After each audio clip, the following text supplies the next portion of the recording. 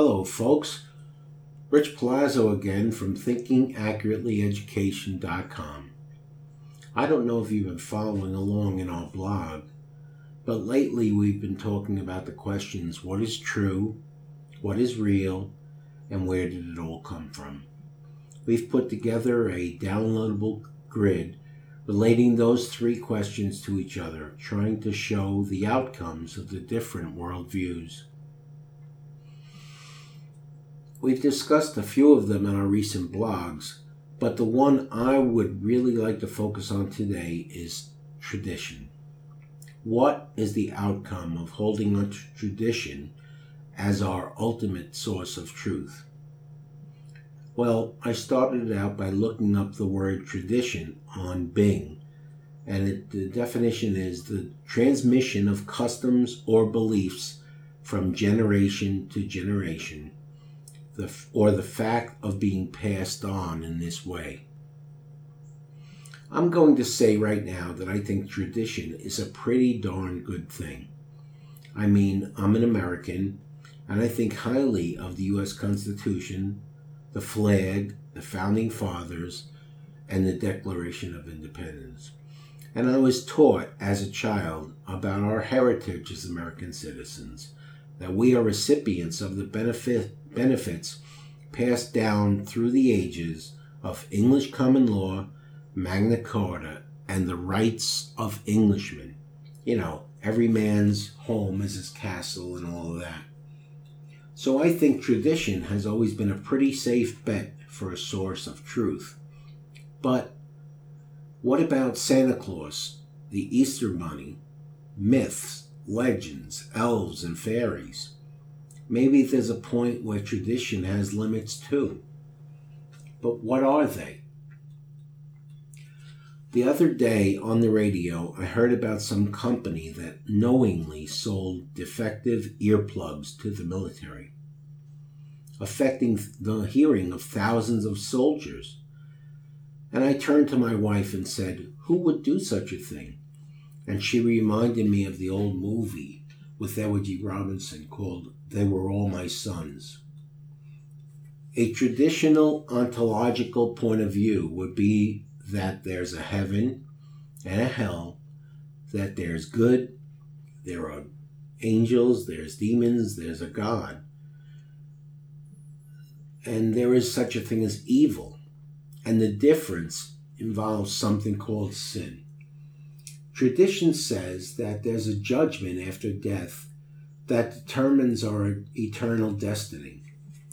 So it is ultimately in our own best interest, as well as society's, for each of us to practice, as Jimmy Stewart said in Mr. Smith Goes to Washington, a little everyday kindness and a little looking out for the other fellow too. That's the kind of thing that a traditional Judeo-Christian worldview fosters. It's the kind of worldview that made the Academy Award-winning movie Going My Way and songs like White Christmas so popular. But let me ask you, does time come when traditions are forgotten or rejected, put aside? What do we do then? You know, back in 1798 in France, they dumped all their traditions in one generation. They threw off their monarchy, executed the king, declared it the year one, and marched the goddess of reason through the Cathedral of Notre Dame, ending up under self-proclaimed Emperor Napoleon Bonaparte. Today, we live in a globalistic culture. We take global studies in school. We listen to NPR radio's news stories from around the world. We probably know more about people in sub-Saharan Africa or Jakarta, Indonesia, than we do about the lives of inner city children in Baltimore, Maryland, or Chicago, Illinois. We talk today about white nationalism as a bad thing, and we talk about white privilege. But years ago, they used to talk about something called noblesse oblige, which was the white man's burden to help those less fortunate than themselves. I thought that was where Samaritan's Purse, the Peace Corps, the American Red Cross, the Salvation Army, and the YMCA came from. Do you remember Chiang Kai-shek and the Fighting Tigers? Do you remember Bataan? Do you remember Gladys Aylward, Amy Carmichael, David Livingstone, and George Mueller? Do you remember that wonderful 1944 movie with Gregory Peck and Spencer Tracy, The Keys of the Kingdom? You know, that was the world we lived in those days. In that world, we watched 1938's Boys Town, or 1945's Bells of St. Mary's, or 1954's On the Waterfront, or even 1961's The Hoodlum Priest. It was a good world. Not a perfect world, but a good one.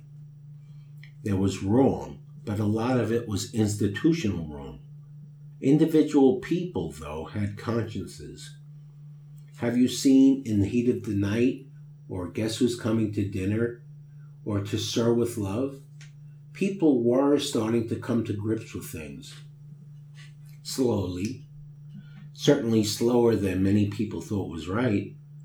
But To Kill a Mockingbird has sold over 1 million copies, and the movie was probably one of the best films you'll ever see. And in 2008, America elected a black man as the President of the United States. So what's wrong with tradition as a choice for the source of ultimate truth? Well, it changes over time. Back in the American colonial period, William Penn said, "No man is fit to command another that cannot command himself." But today, we are told that even presidents have private lives. Move on. There's nothing to see here. Back at the founding of our country, George Washington predicted in his 1796 farewell address that unprincipled men will be enabled to subvert the power of the people and to usurp for themselves the reins of government. Think about all the unprincipled men and women who have stepped into the reins of government in our lifetime. Folks, let's face the facts. We're living amid the flotsam and jetsam of a once great nation. For all our self-conscious self-awareness, for all our efforts, our traditions are falling away. Being replaced by what? I remember being a little boy, walking into churches with high ceilings, filled with the smell of incense, nuns and priests speaking in Latin. Somehow, though, I felt close to God. A folk singer once sang, "The times they are a-changin'," and he was right. We've seen presidents hounded out of office. We've seen hanging chads. We've seen supposedly impregnable towers fall. Thousands of innocent people killed. Every day, some school is being shot up, or some soldiers are falling victim to a terrorist bomb far, far away. It's all wrong, and our traditions are failing us. But I'm thinking now of a great scene from the movie Gone with the Wind, when Rhett Butler joins with his Confederate neighbors in what he knows is a losing cause. That's how I feel about the once great traditions that once were America. It doesn't matter anymore what people used to think was true.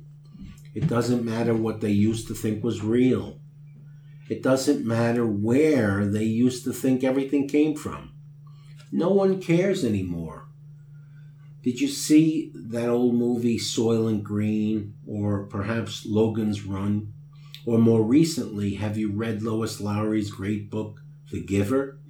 Also made into a movie with Jeff Bridges in 2014? The past is dead. We let it die, supposedly for the sake of the future.